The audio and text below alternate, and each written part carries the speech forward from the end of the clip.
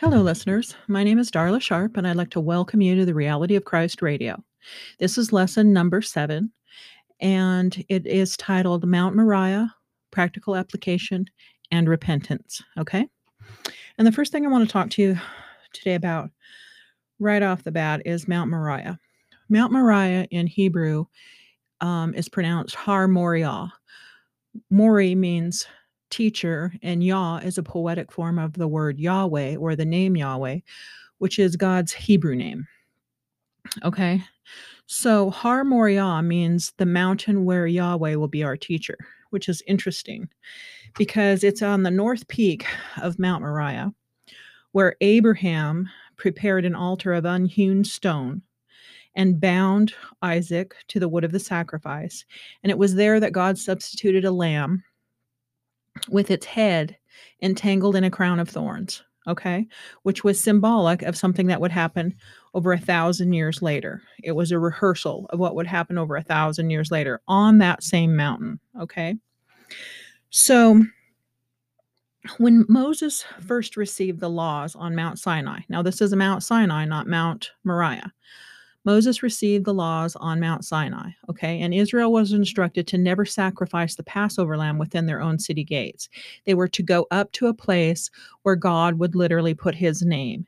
And that's where they were to go and sacrifice the Passover lamb. And that's where they were to also keep the rehearsals, the festivals of the Lord that he instructed them to participate in, okay? So Mount Moriah was that mountain where God had put his name. And I'm going to explain that in this episode also. Okay, so then more than 500 years later, King David saw Mount Moriah by divine revelation, and he set out to take it from the Jebusites who were squatting on the land. And he knew that this was the land that God had promised to the children of Abraham.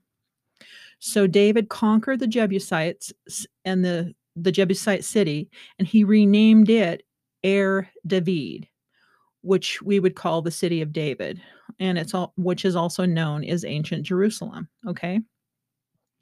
He then purchased the mountaintop, which was Mount Moriah or Har Moriah, where he would then build the temple and institute the temple services.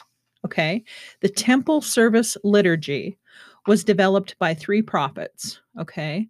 It was developed by King David, Nathan, and Asaph. Those 3 men were prophets of God. They saw by divine revelation that the temple services was a picture shadow, or a shadow picture, or what I call a rehearsal show. In these episodes, I've been calling them rehearsals because that's what the Israelites were doing.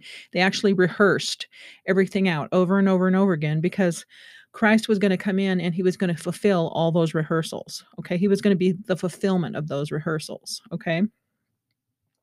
So the temple service, these 3 men saw by divine revelation that the temple service was a shadow picture of the coming Messiah, who would be King David's descendant, who would literally be the fulfillment of the Passover sacrifice.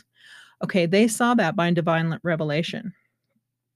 So when the Messiah came on the donkey and rode up to the Temple Mount, that was 500 years later from the time of David, that he actually fulfilled the Passover rehearsal, where it didn't have to be rehearsed anymore because he was the fulfillment of that. Okay. Okay. I spoke to you a minute ago about how Yahweh told Moses to tell the Israelites that they were to not sacrifice the Passover lamb inside their own city gates, but they were to go up to a place where he would put his name. Well, he actually put his name on the mountain of Moriah, or Moriah in Hebrew. Okay, I'm going to explain this to you. If you were to fly over Mount Moriah or go up in a balloon, somehow look down from the sky from Mount Moriah, you would see 3 valleys that run into each other. There's a valley on the left of the temple, a couple of valleys on the left of the Temple Mount, and then what used to be the Temple Mount, and then one on the right. What happens is these 3 valleys run together. And if, let's say, the only way that I can explain it is if you were looking down from a plane, on the left-hand side, the very left-hand side, you'd see the valley of Hinnon. That's the left-hand valley.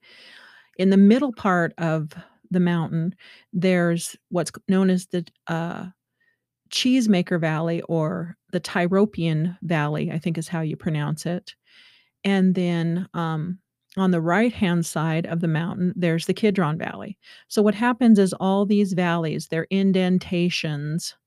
If you were to look from the sky, they're deep indentations in the mountain that are actually valleys that form the shape of a lopsided W. If you're looking at it, it would look like it would be lopsided going towards the left. Well, what that is, excuse me, is that those 3 valleys form the shape of a sheen. A sheen is actually one letter in the Hebrew language that can represent the name of Yahweh, okay? So, on the mountain where God told the people to go and rehearse, um, every year until the actual sacrifice did show up, his name is actually indented in the mountaintop, and it's indented with valleys, with 3 valleys that actually run together and form the shape of like a W, only it's a kind of a lopsided W. So if you were to look up the sheen in the Hebrew language, that's what it looks like from a plane or from, let's say, balloon. From the sky. So his name is literally in that mountain, okay? And that's the place where God put his name, because the sheen, the letter sheen, it's just one letter, it can actually represent the name of God, okay? So that's the place where God literally put his name. He engraved it in the top of that mountain, okay? I'm going to go on. Okay, so now I'm going to talk to you about practical application of the Word of God and repentance. And if you haven't listened to lesson 6, you need to go back and listen to lesson 6, because I'm going to go a little bit further from lesson 6, which was about the fulfillment of the Passover lamb. It's a really good episode, actually. It explains in great detail what happened when Christ fulfilled that Passover. But I'm going to read from the book of Hebrews, Hebrews 10. And I'm going to explain some things, because there's a teaching out there that is what I call sloppy grace. And it has to do with people teaching that Christ, his death on the cross, it actually cleansed our sins once and for all, and everything's all good and done, said good and done. And we're just, basically, we're just squatters waiting for him to come back, basically. And that's not accurate. And if that were accurate, there would be great detail in the Bible about that. And there's more detail about repentance than there is about just waiting to be, taken off this earth. So, what I'm going to do is I'm going to read from the book of Hebrews in the modern English version, and I'm going to read chapter 10 in the book of Hebrews. I think it's the whole chapter. I'm not quite sure because I'm online right now, and I'm going to read it from the modern English version, okay? And if you haven't listened to episode 6, then you're going to miss out on a lot of the understanding of what I'm trying to get to here, okay? So Hebrews 10 says, "For the law," okay, this was the law that was given to Moses, "For the law is a shadow of good things to come, and not the very image of those things. It could never, by the same sacrifices which they offer continually year after year, perfect those who draw near." Okay, so it's saying the law could never perfect anybody, okay, through those sacrifices. Otherwise, would they not have ceased to be offered, since the worshippers, once purified, would no longer be conscious of sin. But in those sacrifices, there is an annual reminder of sin, for it is not possible for the blood of bulls and goats to take away sins. Therefore, when he came into the world, he said, "Sacrifices and offerings you did not desire, but a body you have prepared for me. in burnt offerings and sacrifices for sin you have no pleasure. Then I said, See, I have come to do your will, O God, as it is written of me in the volume of a book. Okay. So that's basically Christ uh, quoting something there. And then it says, it goes on to say, previously, when he said, You did not desire sacrifices and offerings, you have had no pleasure in burnt offerings and sacrifices for sin, which are offered in accordance with the law. Then he said, See, I have come to do your will, O God. He takes away the first that he may establish the second. Okay. And this is where I talk to you about Old Covenant and New Covenant in lesson 5, I think. By this will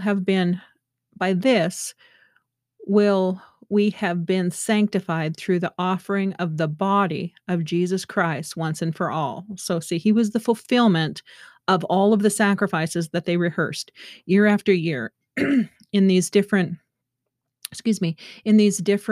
festivals. They were rehearsal shows. And when he came as the Passover lamb, he actually fulfilled those rehearsal shows. Okay. It's like having a rehearsal wedding where you rehearse it, but then there's a fulfillment of that. Well, it's the same way with what they were doing. They had rehearsed over and over and over for 1,000 years from the time that things were established for 1,000 years. And then Christ showed up and he was the fulfillment of that. Okay. Okay, it says, but every priest stands daily ministering and repetitively offering the same sacrifice, which can never take away sins. But this man, which was Christ, after he had offered one sacrifice for sins forever, sat down at the right hand of God. Since that time, he has been waiting for his enemies to be made his footstool. For by one offering, he has forever perfected those who are sanctified. The Holy Spirit also witnesses to us about this, for after saying, This is the covenant that I will make with them after those days, says the Lord. I will put my laws into their hearts, and in their minds I will write them.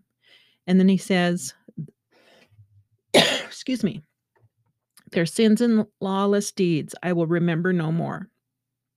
Now, where there is forgiveness of these, there is no longer an offering for sin. Okay? So I want to stop right here. Excuse me, I left my water downstairs.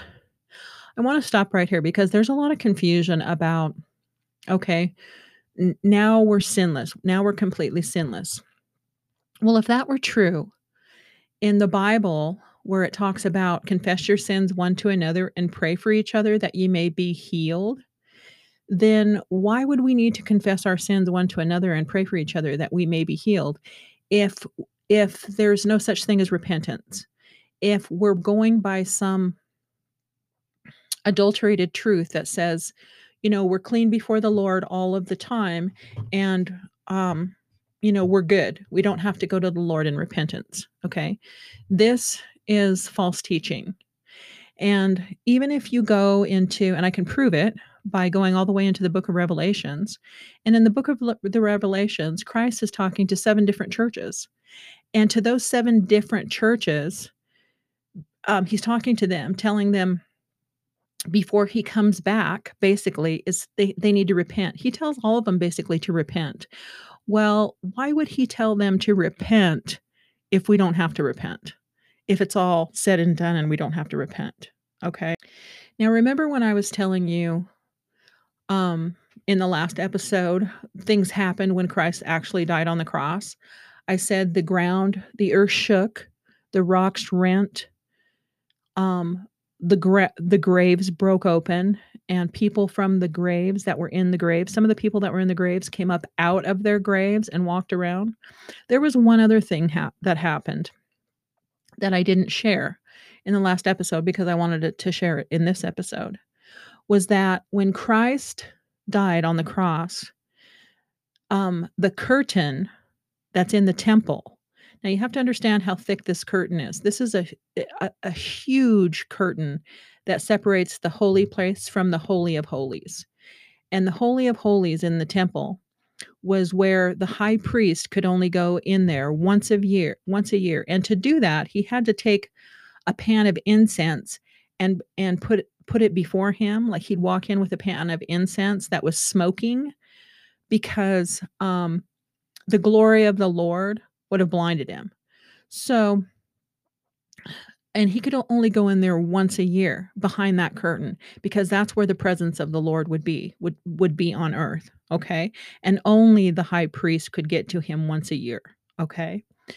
So when Christ died on the cross, it says that that curtain, that's a really, really thick curtain. I mean, it's not just, a little bit of thickness. It was a huge, thick curtain, okay?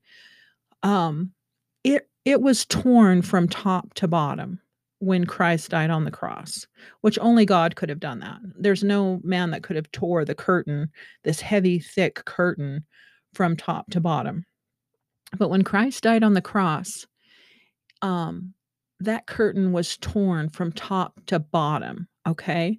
And the Bible says that represents the way into the most holy place was made open for us, because before it was closed to us, and we could not come into the presence of the Most High. But because of what Christ did on the cross, that curtain tore from top to bottom, and the symbolism of that was showing that now we had access to the Most High. Okay, now I'm going to go on. Okay, so in chapter 9, and this is the modern English version again, verse 13, it says, "Under the old covenant, the blood of bulls and goats and the ashes of a heifer were sprinkled on those who were defiled and effectively cleansed them outwardly." You have to understand that outwardly from their ceremonial impurities.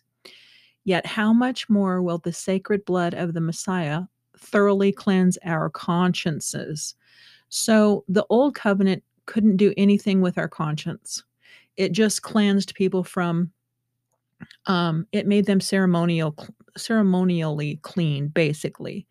But it never did anything concerning the inward man. Let's put it like that. Concerning your inward conscience, concerning matters of the heart. It never cleansed you from things like that. And Christ's blood actually does that. His sacrifice on the cross actually does that. Because I kind of shared this with you in another episode, but here's the deal. God, Yahweh, is a holy and righteous and pure entity. Okay? There is no darkness or shadow of turning in him. In heaven, people that have actually had death experiences and have gone to heaven say that there's no shadows in heaven because there is no shadow of turning, because God is light. Okay? So there's actually no shadows in the heavenly realm, which I find, pretty amazing. But for us to draw nigh to him, close to him, and we have darkness in us, it separates us from him. Okay. And so what he did with the new covenant, the old covenant pronounced us guilty, and it only gave us cleansing from um, outward things, but nothing that had to do with the conscience or the heart. So this covenant cleanses our conscience from guilt, okay? It literally cleanses us. So what happened is with Christ's new covenant, he made a new and living way for us to approach God. And that's why the curtain was rent. It showed that the way to get to God was made open, okay? To all mankind, not just to one priest that could go in behind the curtain and be in his presence once a year, okay? This curtain, the curtain being rent, showed, remember, everything is a rehearsal or a picture show. It shows that the access to the holiest of all was made open to all mankind, okay? So I'm going to go on. I'm going to reread this. Under the old covenant, the blood of bulls and goats and the ashes of a heifer were sprinkled on those who were defiled and effectively cleansed them outwardly from their ceremonial impurities. Yet how much more will the sacred blood of the Messiah thoroughly cleanse our consciences? For by the power of the eternal Spirit, he has offered himself to God as the perfect sacrifice that now frees us from our dead works to worship and serve the living God. So Jesus is the one who has enacted the new covenant, with a new relationship with God, so that those who accept the invitation will receive the eternal inheritance he has promised to his heirs. For he died to release us from the guilt, which has to do with the conscience, of the violations committed under the first covenant. Okay? So, I'm going to go on. So I'm going to talk to you about practical application, and I think this is I believe this is one of the main reasons that there's so many screwed up church people, so many screwed up believers in our world today, because they're being taught wrong. They're being taught a sloppy grace, adulterated truth that isn't truth at all. And he made what he did through his dying on the cross is he made a new and living way to get to the Father. And we have to practice practical application of that. So when we know that we are in error, we have to go before the Father. He made that way for us. So it's not this huge thing on the temple with the priests and only once a year can they do this. He made it so each and every one of us can go before him at any time. Because what we do is now we go before him as if we're going into the holiest of holies, and we ask him to cleanse us of our unrighteousness through the blood of Christ. Okay? We by faith use the blood of Christ to cleanse us of our sin. Okay? We call upon the blood of Christ because the blood of Christ is living. It's a now thing. And we ask forgiveness of our sin, and we ask the blood of Christ to cleanse us of our sins. And we thank the Father for the Son, and we thank him for cleansing us of all unrighteousness, because he says, confess your sins. If you confess your sin, he's faithful and just to forgive you of your sin and cleanse you from all unrighteousness. Okay? Excuse me. So the practical application in all of this is confession, is going before the Father, going into the holiest of all places, going before the Father, because he made the way, and asking him to forgive you of our sins and cleanse us of unrighteousness through the blood of Christ, and receiving that by faith. Just like you received Christ by faith, you receive him cleansing you by faith also, because that blood has been made available. And I'm convinced that one of the reasons the church is completely screwed up, like much of the church is completely screwed up on earth today, is because nobody confesses sin before the Father anymore. And because they are not taught to. They're taught that they're free from sin, that sin has been obliterated because of what Christ did on the cross, which is true, but you still have to apply the blood. You still have to apply the blood of Christ in your life. Just like if it was true that everything's done, said and done, then why are people still sick? Why do we still need to lay hands on people? Why do we still need to cast out demons? Because we have to use practical applications of the finished works of the cross. We apply what he did, what he finished on the cross. We apply it. We apply the blood each and every time. We ask for healing because of what he did on the cross. But it's not that the world is perfect and not sick. There's many people sick right now and dying. And we have to use practical application of the finished works of the cross. We still have to do our part until he comes. Okay? And part of that, and to walk in the power of God, we have to go before the Lord and confess our sins. And when we do, he cleanses us from all unrighteousness. That's what his word says. And if we were never supposed to repent again after, he died on the cross, he would have never told those 7 churches in the book of Revelations that, before he comes, because he's coming quickly, that they needed to repent. So repentance is part of a Christian's walk. I mean, we all screw up, but he made a way each and every time for us to go before him and be cleansed of our unrighteousness. That way we can stand before him and we can walk in the power of God. Because when there's darkness in us, it separates us in different measures from him, which keeps us from walking in the power of God. It's that simple. He made a new and living way to get to him. And that's why that curtain was rent, because it showed that the way to the holiest of holies was open to all of us. Okay? I think I'm gonna stop right here. I was gonna actually share more, but I think I'm gonna stop right here because I wanted to get the point across of practical application and repentance. Um, there's nowhere where it talks about don't repent. There's all sorts of places where it talks about repentance. Repent, when you're with confess your sins one to another and pray for each other that you may be healed. If you confess your sins, he's faithful and just to forgive you of your sins and cleanse you of all unrighteousness. He told the churches in the book of Revelations to repent. So that is practical application in the here and now. We have to walk in that. And if we don't walk in that, don't expect to walk in the power of God if you don't understand repentance. And see, the enemy knows that. And that's why that false teaching of sloppy grace is out there, because the enemy knows that if you don't repent, you can't walk in the true power and glory of God. Seriously. And it's there for all of us. And it's easy access. We have easy access to the Most High. We just have to go before him and confess and throw our hearts before him and ask him to wash us and cleanse us of all of our unrighteousness. It's a new and living way. It's the new covenant, and it's based upon better promises.